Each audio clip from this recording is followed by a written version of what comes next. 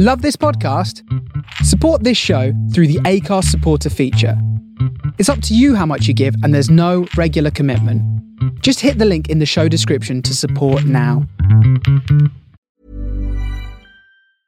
There's never been a faster or easier way to start your weight loss journey than with PlushCare. PlushCare accepts most insurance plans and gives you online access to board-certified physicians who can prescribe FDA-approved weight loss medications like Wegovy and Zepbound for those who qualify. Take charge of your health and speak with a board-certified physician about a weight loss plan that's right for you. Get started today at plushcare.com/weight-loss. That's plushcare.com/weight-loss. plushcare.com/weight-loss. Many of us have those stubborn pounds that seem impossible to lose, no matter how good we eat or how hard we work out. My solution is PlushCare. PlushCare is a leading telehealth provider with doctors who are there for you day and night to partner with you in your weight loss journey. They can prescribe FDA-approved weight loss medications like Wegovy and Zepbound for those who qualify. Plus, they accept most insurance plans. To get started, visit plushcare.com/weight-loss. That's plushcare.com/weight-loss.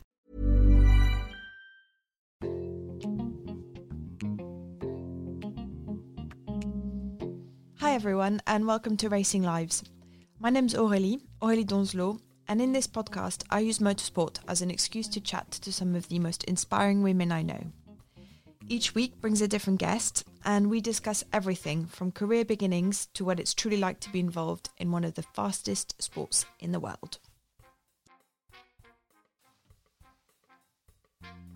My guest today began her motorsport journey in a very public way as one of Bridgestone's e-reporters in 2008, and has gone from strength to strength ever since.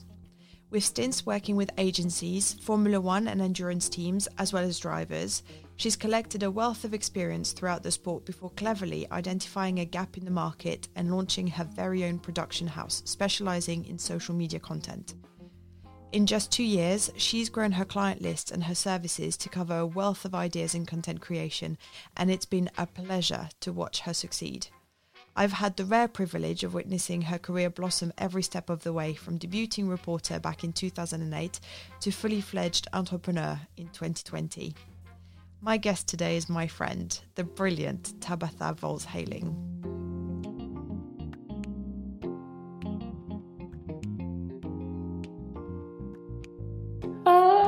Oh my God, you make me sound like something really serious.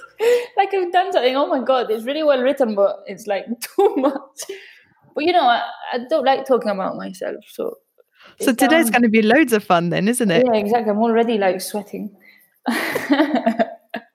Well, tell me, Tabitha, let's start at the beginning, where it's probably the easiest. When and where did your racing life actually begin?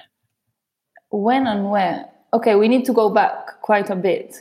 And it's a strange story. So it's like, so my mom's English, but I've always lived in Spain. So in the summer, my grandmother used to come over to Barcelona for the summer, and it was like a big 3 months usually she used to come.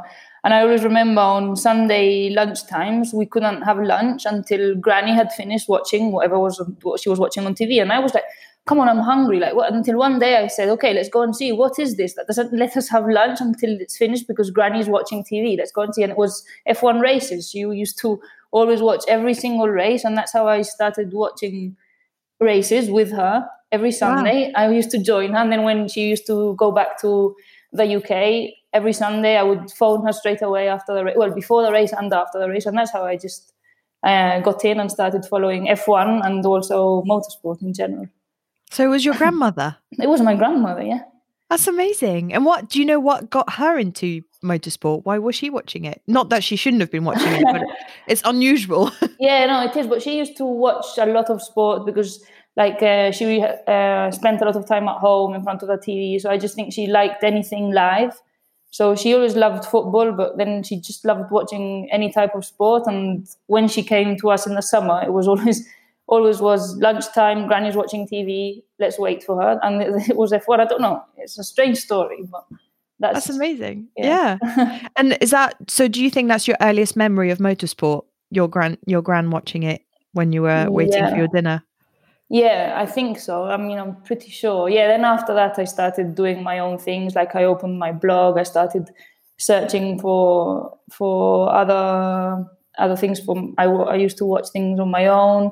Then from there, I lived like 20 minutes away from the circuit. I started thinking, well, why can't I go and watch it live? Like there was so much more testing and things going on.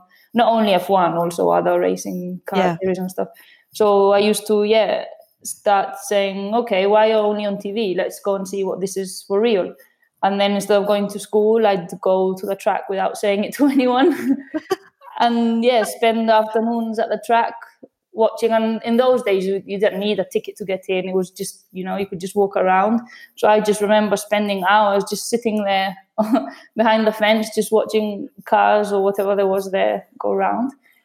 And I don't know, it's a bit of a strange thing. And that's how I got interest. I mean, I've always loved any kind of sport and that. So, but just, I don't know, motorsport just has that extra, don't ask me what, but that's how I started to get into it, and then started writing blogs, and then trying to find, to interview people and do my own little stories. And then at the same time, when I started studying, I knew I wanted to get into that world. And then I started thinking, okay, what's a way to get in? I studied journalism, always with like sports and stuff, but like trying to, at the same time, keep in contact with people from that world and, do my own thing. But loads of people watch motorsport when they're growing up, right?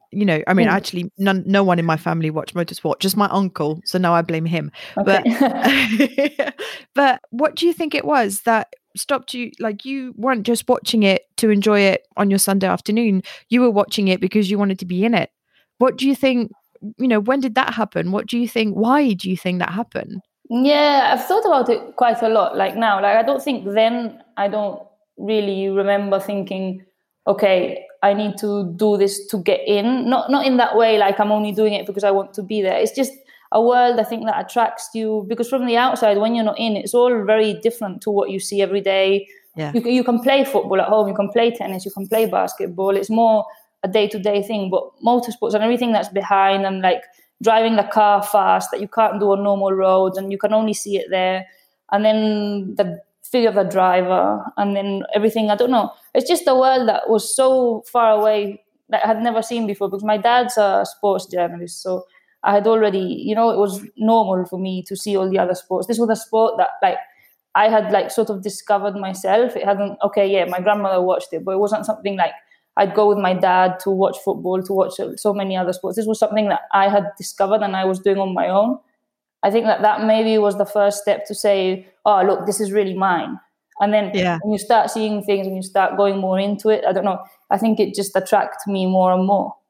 And then to start writing about it, like not many of my friends followed it either. So it was like a new world that I could explain to people, things that they didn't know, and like, follow something that was not the usual thing. Yeah. So I think that made me want to just go and see more and more what it was all about. Yeah, like an adventure. You actively pursued getting in that sport, but do you think on some level it came to find you as well? Do you think you chose motorsport, or do you think it chose you? Good question. I think 100% I chose it, and I'm very like, when I choose something and I just go for it, like not competitive, but like when I want something, I really want to try and go for it type thing. So 100% it was me. But then at the same time, in a world like motorsport, if you really want to get in it, I think you need to be in the right place at the right time, know the right people. I don't know. It's a bit of not luck, but you really need that factor that doesn't depend of you. You need to just how can I say it? It's almost like you need the stars to align, but it's not just the stars. Yeah. For example, if you want to be, if you want to be a lawyer, if you want to be a doctor, you can study. And in the end, you get into that world. You can be good at it, bad at it, but in the end, you can't get in. There is a way. When I started and I wanted to get into a world, there wasn't this is what you need to do, this is what you need to study, this is, So in a way, I've tried to find my own way, but you need people to help you. You can't just say, okay, I'm going to do this, and you know that you're going to get there. It's a bit. So in a way, I chose it, but there's loads of people that have helped me along the way. Loads. Yeah. Do you think, one of the things that I actually genuinely remember was you getting the Bridgestone e-Reporter. You really? I know, but I actually remember it. It Oh made my me God. laugh, because it wasn't, you weren't the only one. There was Oh, other, yeah, it was yeah. other people, but I remember you. And it's so funny because Clarice, one of your colleagues at Renault, she was like my tutor at Bridgestone, and I had to send all the stuff had to go through her. She used to tell me where to go, and I used to look up at her. Oh my God, you have a lovely job, It's funny that now, like, I can, like, we work together, more or less. Yeah. But I can't believe you remember. It's so embarrassing. It's not though. But do you think that was the break? Because obviously it was very visible, and it did actually make you meet lots of people within the paddock, and it made people very aware of your name. Because actually, when you're in the paddock and something like that happens, okay, loads of things happens in the paddock, but actually you do take notice of those things, especially if you're already a comms person or a reporter or a journalist. You take note of things like that happening. So do you think that was one of the key steps, or actually do you think it was something else? Did it happen before? Did it happen after? No, I think so. It was a break for both me, like both ways. Like me, because I finally saw what that world was like during a real race weekend inside an F1 paddock. I had never been before. I had been like a fan around the grandstand, but I had never actually been in the paddock. I'd never actually seen how people work, how that world actually is. And Bridgestone, what they did, like during a whole weekend, they just opened the doors and you're just in there. You can run around, you can speak to whoever. So it's also up to you how far you want to go. You can run around, you can talk to people, you can just sit down and watch. You don't need, And I was like, okay, this is my chance. Like, I'm in the F1 paddock, I'm in the GP2 paddock, GP2, GP3. In GP2, you could just walk up to any driver, ask whatever you wanted. You could think of whatever you wanted to write about.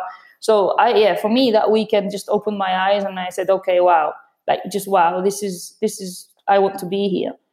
And then, of course, what I was saying before, you get to know so many people, you talk to so many people.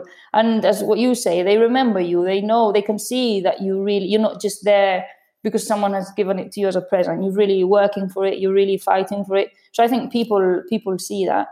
Yeah. And then me, like, once I get to know these people, I remember I'm not losing contact. Every now and then, just write an email, just let them remember you still exist, you're still there. So it's all about who you know and that they remember you. So yeah, that weekend really, really, really helped me to get to know more people. And in the end, okay, it's a small world, it's a closed world, but once they know you, you've got your foot in there, And I think that really helped me. It's that weird thing, isn't it? It's really, really tough to get in. But as soon as you're in, it's a massive family and you're looked after and everybody remembers everybody, good and bad. If you mess up, that's something else. Yeah, no, true, good and bad. But yeah, thankfully for me, it's been more good than bad, fingers crossed. But I try to keep it like that. And you've been in motorsport a short amount of time is what I want to say. But actually, you've been in motorsport a long time. But when we look at how long our careers, hopefully, I'm crossing my fingers here, are going to be, we've still got a long road ahead. But you've done a lot because you've actually worked as a reporter. You've worked as a press officer with different Formula One teams. You've got some experience with WEC as well, endurance and stuff like that. You've worked with agencies, which always means that you get lots of experience in lots of different areas of motorsport anyway.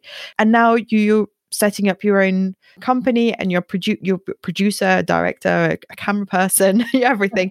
But so it's I can't speak to you as though you've had one job your entire career, because actually you've done lots of different things. And one of the things that I want to ask about what you've done and what you do now is, are there any misconceptions? What do people, because again, it's that thing of inside and outside. So what do people think of when they see your work from the outside compared to what you think, on the inside? What's the biggest thing they get wrong?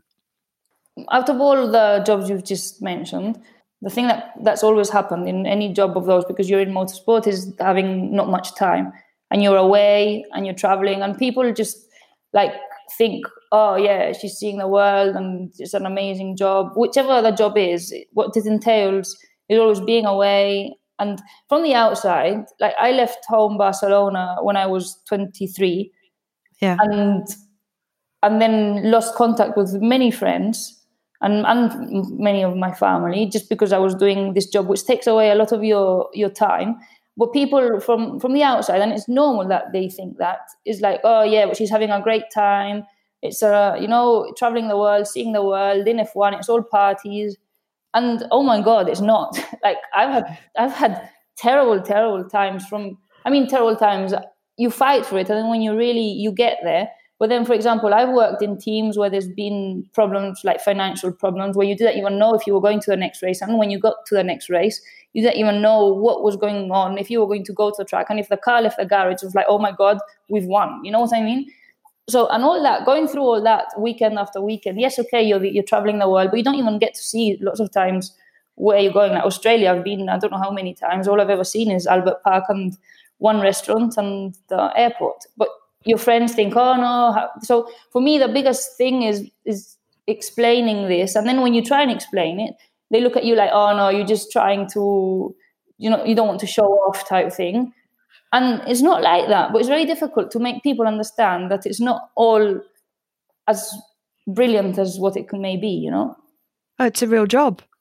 With the good bits and the bad bits, but I think the perception normally is that there's lots and lots of good bits and not so many bad bits, and it's probably the other way around. It's hard work, it's long hours. Yeah. I'm sure like in any other type of job, but just the fact that you're traveling and like going around and seeing the world makes people think that you're just having a great time, having a holiday.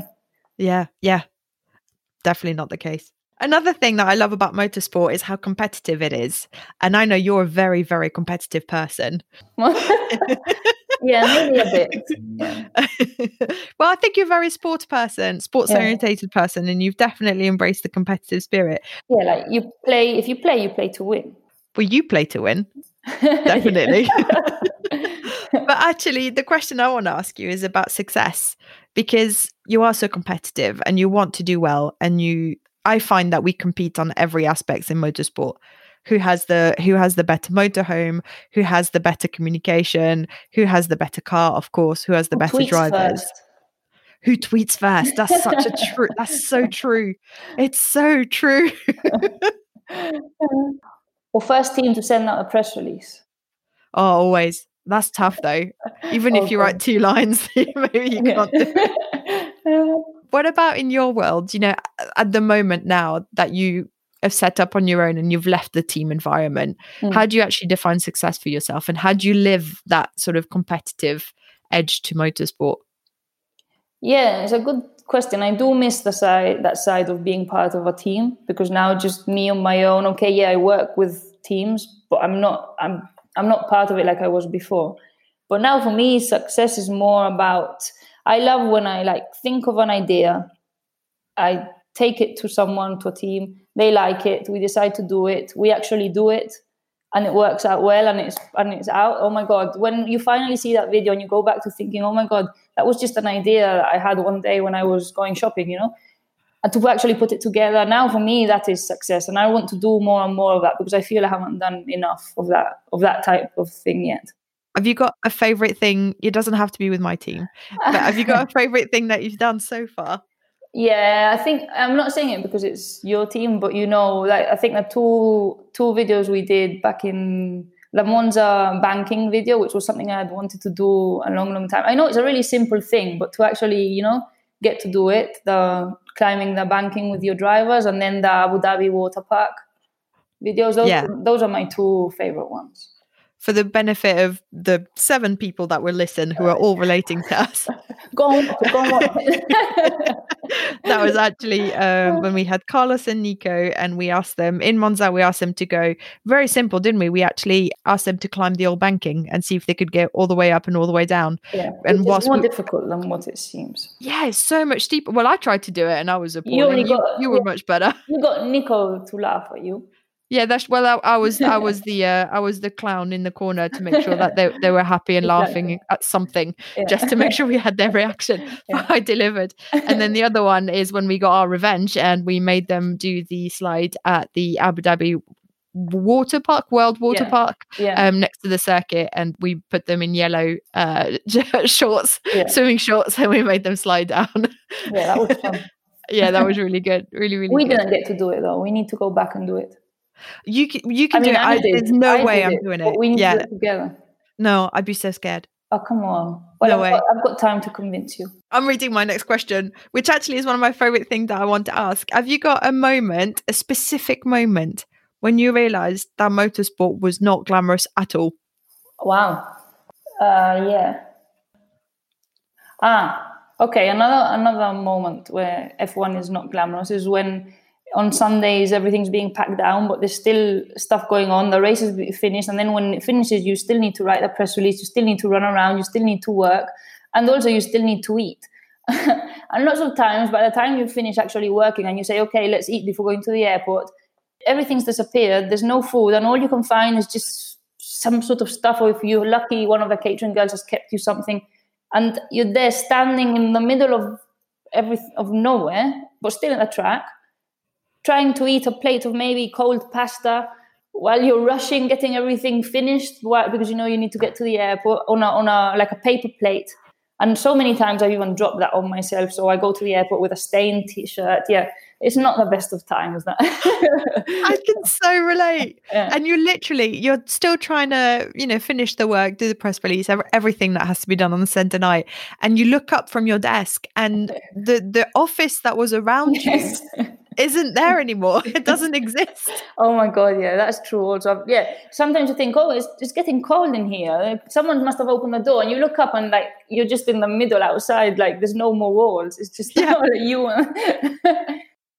How do you balance your work with the rest of your life? And how do you manage your family and your friends' expectation when you work in motorsport? If you asked me this like 3, 4, 5 years ago, I'd say it's really, really hard. And like I know it's been part of my life. Like I've missed birthdays, I've missed weddings, I've missed so many things because you just don't have time. And when you do have the time, you're at home getting ready. I don't know, because the thing is, not only I was going to races, but I lived away from home. Like I was in the UK and I've been in Italy. So it's not that when I'm at home, I'm really home. I'm still away. So like for years and years, I've missed out on things. And not only missed out on things, then there's your friends that in the end, they just say, oh, but she'll be away anyway. So they stop even asking you things. They stop inviting you. So it was difficult. And then my own time, like you get back and you're tired and you don't want to do things that you should be doing maybe. So that's one of the reasons why I decided to like stop going to all the races, stop doing what I was doing, because it was just taking my life away, I think. At least now I have more of a life. Like I started doing tennis lessons, which is up to a normal person. You say, yeah, I've started taking, and they look at you and like, yeah, and yeah, it's something I wanted to do for the last 20 years. I've never been, never done it. Or like, I don't know, go to the cinema, things that now I've got more time because now I don't need to go to all the races. More, I can like do less. I can choose target races where I know I'm going to do something and then not go to all of them. So yeah, now it's much easier to like balance this work and life thing. But before, my life was work. Full stop. You're either away, full stop, or you're recovering. No, also my family they didn't understand, like, oh, but this weekend there's no race. Why don't you come to Barcelona for the weekend? The last thing you want to do is go to an airport, get on a plane just for like a weekend, and then get on a plane back, and then have to do washing machines, and then 2 days later you're going or getting away. So no, I prefer to stay home. It's not an easy answer to give to your mum every single 2 weeks, Yeah, that's it. It wasn't a case of just getting in the car and driving for, let's say an hour to get to your mum and dad's house. They're in a different country. Yeah, so it's all that airplane and airport and thing again, which you do, of course you do every now and then, but it's not something you want to do every weekend you have a free weekend. Yeah, of course. How did you keep in touch with them? Is it lots of phone calls, or were you FaceTiming, or? Yeah, mostly phone calls because I don't really like the face thing. And yeah, lots of WhatsApp, and yeah, mostly with my mum was phone calls, but then we've got a family group chat. So that's easier because also with times difference and everything, it's easier to just write, and when you know you can answer. That worked quite well. Have you got something that you're especially proud of, or a part of what you've done that you absolutely love that only motorsport can bring? I don't know if it's more motorsport or in the sport world, but something that in motorsport you can get really close to in our type of job is like the driver, or like in football it would be the footballer, but in this case the driver is a person. Like you get to know them, like not only the driver that drives the car, you get to know them as the person outside of the car, and you get to have a relationship with these I call them crazy guys that get in a car and risk their lives going round and round in circles, but you get to know them as a person. And I think that is very, very valuable, as in, you see the races and you can watch from the outside, but then you know what they're going through, you know how they think, you know how they react. And I think that's something very special that motorsport has given me, is getting close to the drivers and getting to know their way of thinking, their way of acting, and being just close to them. I'm nodding. You can't see me, but that's such a good thing to bring forward, because it's a massive privilege, actually. When you think of high performance athletes, as one of my drivers like to call himself, actually to be allowed by them and by your job to be that close to them, because we're with them all the time. We see them just before, just after. We don't talk to them during. We let someone else do that, but we're never far away. And we hear all their radio communication, so we're with them every step of the way. And to be allowed to observe them and understand them. But also, like, when you see, I don't know, you see the bad moments, the good moments, you love to be part of that. But the bad moments, how they get themselves back up, it's not easy to have done a very bad qualifying and then get in that car again, and you've got to do a good race, and you just see how I don't know, for me it's fascinating, and I don't think I'd be able to do that. I'd just get so angry. I wouldn't be able to get back into that okay, I can do it mode. I don't know. For me it's a really fascinating. I don't know that many athletes who have their work analysed to the level so quickly. They're in the car, they do practice or qualifying or the race, actually.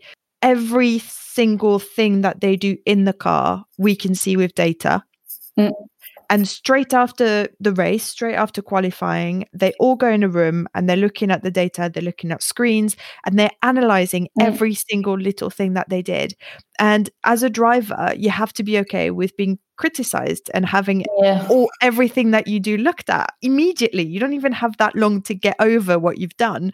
You're then immediately in a room with your teammates, and you've got to analyse and see what you did good and what you could do better. And not only them, then you've got the journalist outside waiting at the door that knows already the information, is ready to ask that question that you don't want to hear.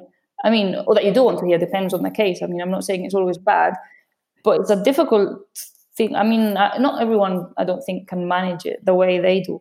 And it's not just being, what did you call it? High performance athlete. Yeah, it's not just an athlete. It's also mentally, you've got to be so strong, because it's all a game inside and outside.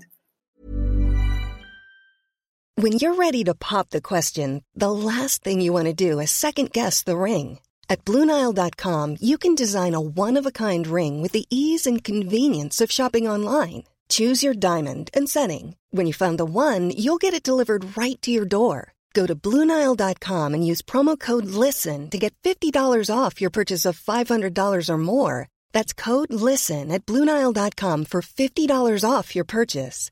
BlueNile.com, code LISTEN. Hey, I'm Ryan Reynolds. At Mint Mobile, we like to do the opposite of what Big Wireless does. They charge you a lot, we charge you a little. So naturally, when they announced they'd be raising their prices due to inflation, we decided to deflate our prices due to not hating you. That's right. We're cutting the price of Mint Unlimited from $30 a month to just $15 a month. Give it a try at mintmobile.com/switch. $45 up front for 3 months plus taxes and fees. Promo rate for new customers for limited time. Unlimited more than 40 gigabytes per month. Slows full terms at mintmobile.com.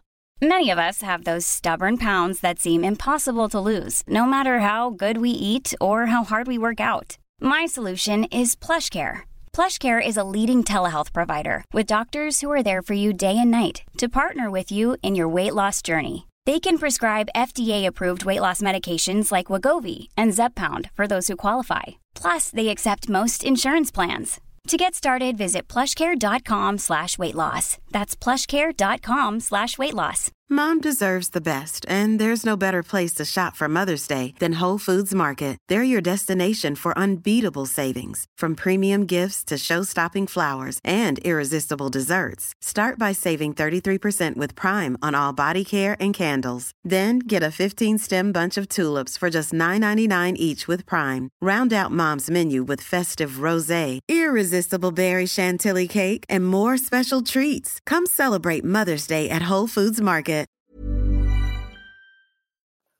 Are you learning from them? Have you learned anything from them? Yeah, I think I've learned, like, from Carlos, I've learned the most, as in how he can turn a bad situation into a positive situation in just like that. And he knows it. And he's like, when he's in the bad bit, he's like, okay, just leave me alone a bit. And then all of a sudden, he'll just be back to his normal, usual, positive. And I'm like, how do you do that? Like, if I was you, I would have broken the wall down. I would have just walked out. And he's like, no, you just need to, just calm down. Not everything's also always going to be good. You just need to take the positives, do what you can do, and carry on. And I'm like, okay. And the more you think about it, then I say, okay, next time I'm in something bad happens to me, let me try and think that way. Because I'm like, the first thing that comes to me is angry, and I'm like, just like, I explode, no? And he's shown me that it doesn't have to be like that. You just have to, like, the count to 10 thing, which I'm really bad at, but all this mental games that really, really help you. So yeah, in that way I've learned. I still need to learn a lot because I'm not good at that. It's funny you should mention Carlos, actually, because one thing I've learned from him is how incredibly calm he can be. And that's similar to what you're saying. I posted a photo recently of when we went to his grandstand in Spain. Oh, yeah, I saw it. And we were, surrounded by all his fans who were very excited, very happy, to see him, and very close. And he's completely calm. There's no panic. There's no feeling the emotion around him and making him bubble, because I pick up everyone else's feelings. I'm like, oh my God, this is very exciting. Touch him and say hello, and they all want to, oh my God. Yeah, and complete calm. I'm sure if we had, a heart monitor on him whilst we did that, his heartbeat would have been completely normal. And that, to me, that is fascinating. Yeah. That's such a good point. Thank you for mentioning that. I think that's really good. Have you got something that you're proudest of having done so far? Personally, getting to where once was a dream, then became reality. I'm proud of finally fighting for it, going for it, and getting it, working in F1. And then more recently with Press Play, because I was a bit, not frightened, but it was a big jump what I wanted to do, of leave F1, leave what I'd been fighting for my whole life and start something completely new from zero, not knowing if it would work or not knowing what would happen. But after 2 years, I think, I'm happy. I'm happy with my choice. I'm happy with creating what I've created. I know I still can do a lot more, but right now, I'm happy, and it's like something I've created on my own, which I can say, this is mine, and this is really mine. So I think these two things for now. Let's see. What was the biggest challenge to stopping what you were doing and creating this brand new company, sort of stepping into the unknown? Was it actually stepping into the unknown, or had you prepared so much that you felt actually you knew what the next step was? You were okay? It was stepping into the unknown. If you think about just working, it was just going to be me. I was leaving a whole group of people. I was leaving a team. I was leaving being part of F1 as you know it, like 100% being part of a team. So that was the unknown. Of course, I had prepared for it because I had been the last 2 years in the team thinking about it, seeing what could be done, what would work, what couldn't work. Being in a team that helps you a lot, because you can really see straight away what can be done, what can't be done, what would work. You can speak to people. You can sort of say, look, I'm thinking of this. What do you think? So in that way, that I wasn't scared about that, because I knew that there was the space for it. But what scared me was the jumping into a black hole and not knowing like the finance, if there was going to be an income. Because you can speak to people and they can say, oh wow, that's a great idea. I'm sure it will work. But from there to actually doing something together and making it work and getting paid, it's two different things. Like I can say to you, oh yeah, go for it, do it. But then how do you know that on the day that we really need to work together, it will happen? So I've always had those questions in the back of my mind. But then I said to myself, if you don't do it, if you don't try, I'll always have these questions. It was a moment when Carlos was leaving Toro Rosso. There were 2 new drivers coming into Toro Rosso, so it meant starting again from scratch with 2 new drivers. So it was just the moment was also right. So I said, okay, let's try, let's do it, let's go for it. And thankfully, for now, it's working out well. Was there anybody that gave you some particularly good advice or told you something that actually you've carried with you ever since, whether it was encouragement or whether it was some mentoring, that helped you and actually still helps you now? Personally, it was my boyfriend who also works in F1. So he was the one pushing me, also saying, if you don't try now, you'll never know. And like don't think that we're not supporting you. You'll always have support. From that, like personally, that helped me a lot because it's good to know that at home they understand what you want to do. But then outside, there were like people in other teams, like for you, for example, Sophie from Williams, Fabiana from Toro. So just loads of people that were saying like, it can work. We can make it work. We can work together. Don't worry. We'll be here. Then, of course, Fabiana was like, are you sure? You don't leave. Stay another year type of thing, which I wanted to do both. If I could have done I would have done I stay, I go.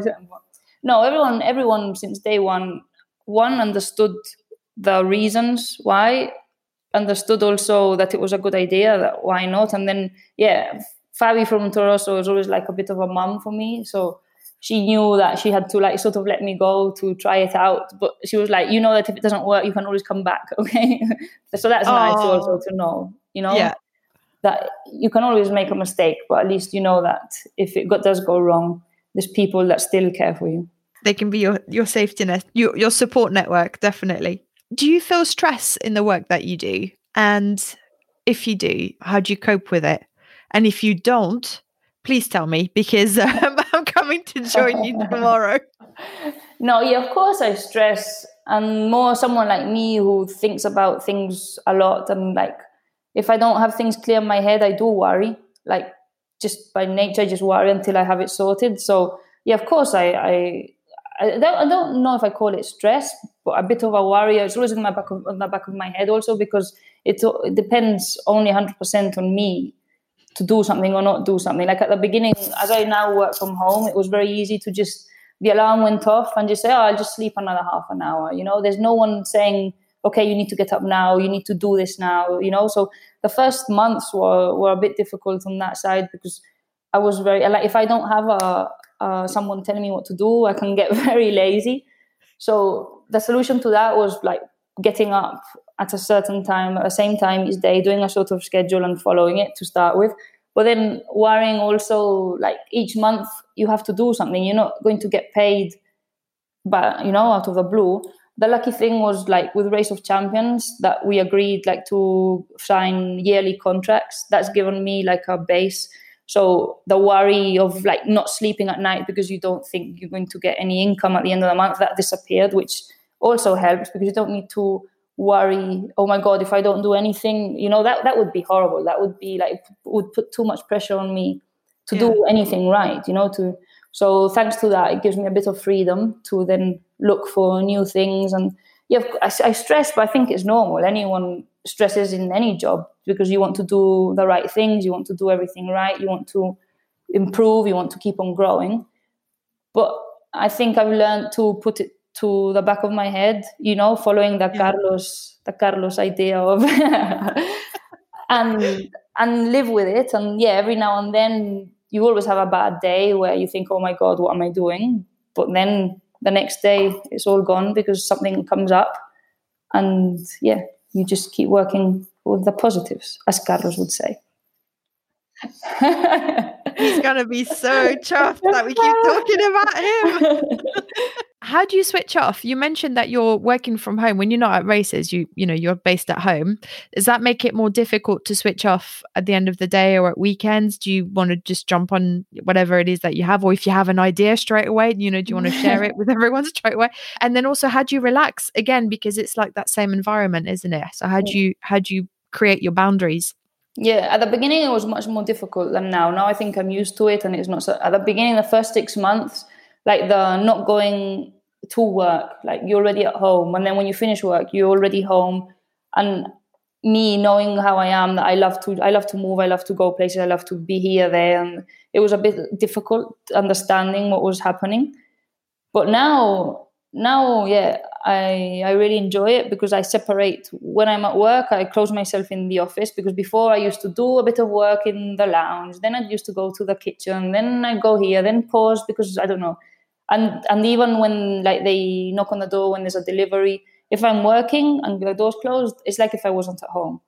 So that's helped me like separate. Work is work, and then when I'm out of this room, I'm like at home. And then, yeah, my free time, well, now I do a lot more things. Like I do tennis lessons. I've joined the football five-a-side team. What else? I try and cook more, which is something that before I did not do. I saw the paella. Yes. Oh my God, I'm getting good. It was even nice. It tasted, oh my God, it was lovely. And then, and then another thing that we've never been able to have, but now that we travel less, is a hedgehog pet. I've always wanted a pet, so now we've got this hedgehog, which, as I'm at home and I don't go to so many races, we can have, and he's so much fun. And he has his own Instagram account. Yes, he does. Yeah, because I enjoy doing these silly photos, and then I look at them and I say, okay, I'm not going to post them on my personal account because people don't really care about hedgehogs. Okay, maybe one or two do. So then I thought, what's the best way to even like keeping them to go back? I don't want them all on my phone. So once I upload them on Instagram, then I can like. You mentioned social media, which I also wanted to ask you about, because I find you're in a funny situation. You have a huge following on Twitter. You've got a big following on Instagram. You also have, your special hedgehog follower, your hedgehog Instagram account. But also the work that you do is actually genuinely designed to go on teams and drivers' social media accounts. So how do you feel about social media, and how do you relate to it, the good bits and the bad bits? I love social media. Like, I think it's the best invention ever since day one. Like, it's helped me so much. Even before being in motorsport, like what we were saying at the beginning, it helped me contact so many people. I even got an online interview with Barrichello, thanks to Twitter. Wow. I used to contact so many drivers, and like after going to the Bridgestone weekend, I used to contact all the drivers on Twitter, say, oh, hello, it's me, remember me, type thing. So it helped. For me, from that side, it's really helped me. And then even when I joined Hispania, when social media wasn't a big thing, and Hispania didn't have their own Twitter account, I had my personal one. So that's why I think I've got such a big number of followers on Twitter, because all F1 that wanted to follow Hispania Racing, a new team, would follow me because there was nothing else to follow. And I would do like a track walk, and I would post photos. I would post photos of the drivers as a personal account. But I think people just followed it because it was the only way to like get updates from that team.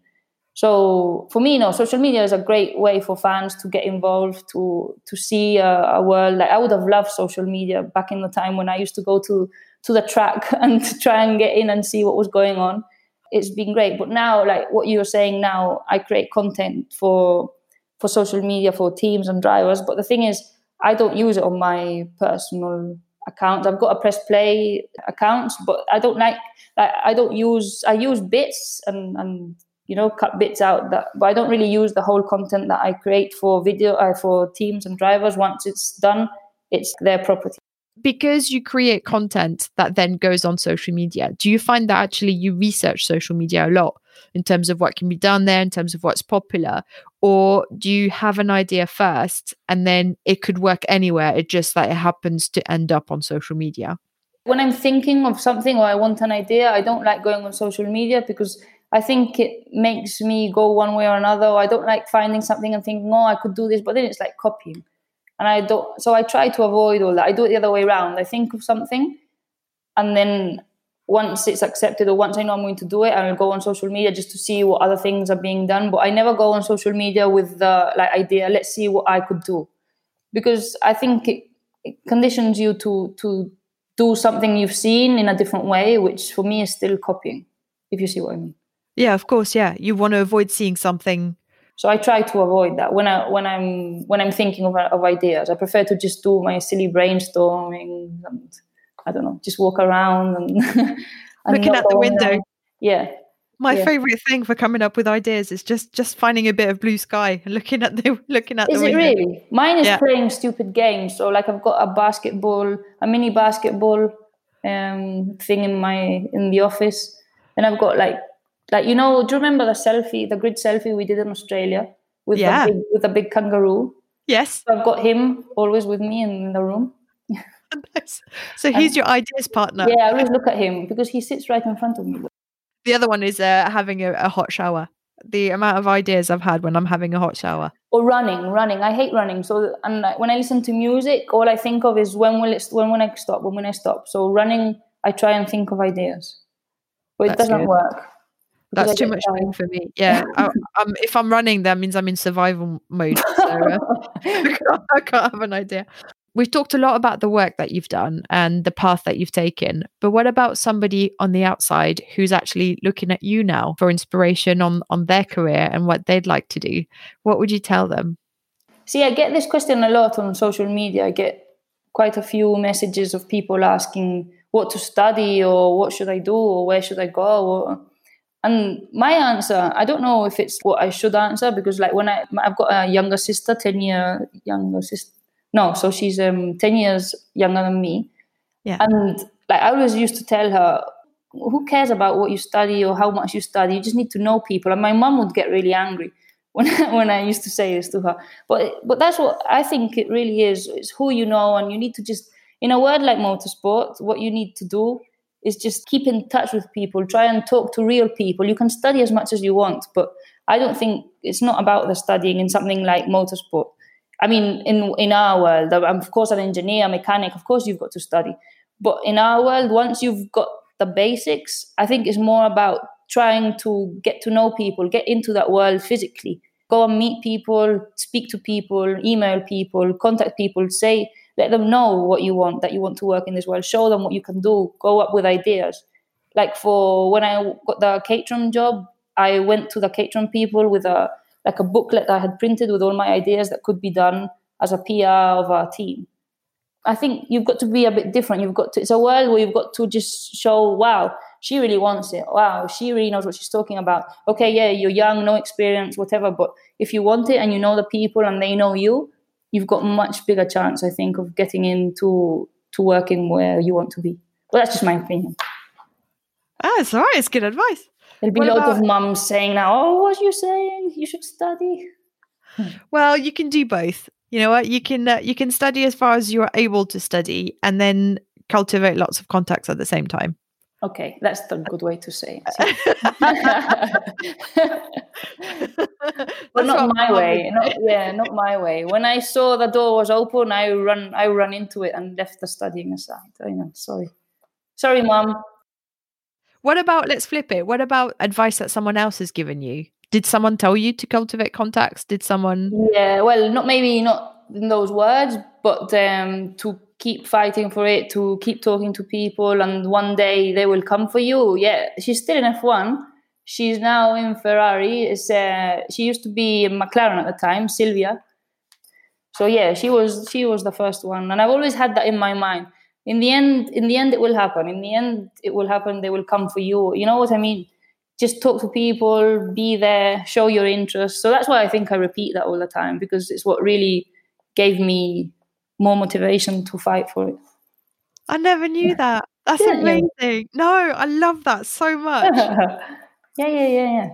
But that's happened so many times. It's almost like, I don't know, I feel like we cheer each other on, because I spoke to Sophie from Williams, and her person that did that for her was Anne at Bradshaw. No, really? Oh. And it's that thing of we just cheer each other on, we just bring each other up, and it literally makes me tingle. It makes me so happy. I love it. They're lovely stories. My very, very last question. Already? In the end, I'm enjoying it. I was so nervous. You've been amazing. What are you looking forward to? What's next in your career or in how you want to do things? What's next? What's next is doing what I call more big stories, more like ideas from zero to actually making them happen, but bigger stories, like the videos has to, I don't know, to make not bigger films, but just the ideas need to be a bit bigger, because at the beginning I was scared of using time. I know teams don't have time, drivers don't have time, but I think I've shown enough people that what I do now can still be done in little time and still be of good quality. So I think I can come up with maybe a bit big ideas and still get accepted, because that was my first worry. Let's do little ideas that then maybe get a yes easier than a big idea. So yeah, my next thing should be hopefully bigger ideas, and then growing personally, doing more things, getting more recognition generally from the motorsport world. Would you ever look to grow the company in terms of the number of people that work there? I know many people are saying that I should, but I have no idea. I don't know. It's something that it's so new to me that first I'd have to understand what I need. But lots of the times being 2 or even 3 on a race weekend would be so much easier, because I run, working for one team is okay. But when you add a second, oh my God, I start to get not nervous, but I start to think, oh my God, I hope everything works out well. And when 3, sometimes some weekends has been 3 different teams, oh my God, that is just, I mean, it works well because in the end it all, like a jigsaw, fits in together. But I lose 3 kilos, I run so much during that weekend. So imagine having another person that you split it and you say, you there, I do this. So it would help me a lot. Yeah. Cool. Well, thank you so much. Thank you for taking the time to do this. It was fun. Thank you. Oh, a huge thank you to Tabitha for chatting to us this week. I love listening to her story, and she speaks so well. She's got an amazing accent. If you'd like to check her out on Instagram, it's at Tabitha Vols. Her company is Press Play Productions PPP, and her hedgehog, it's Piede the Hedgehog. Definitely check that one out. So cute. Thank you. If you enjoyed today's episode, please subscribe at your local podcast platform and definitely leave us a review. It helps other people find us, but it also means so much, and I'll be reading all of them. You can also get in touch directly if you'd like via my Instagram account, which is Pandea, Pandea. Thanks very much for listening, and speak to you next week.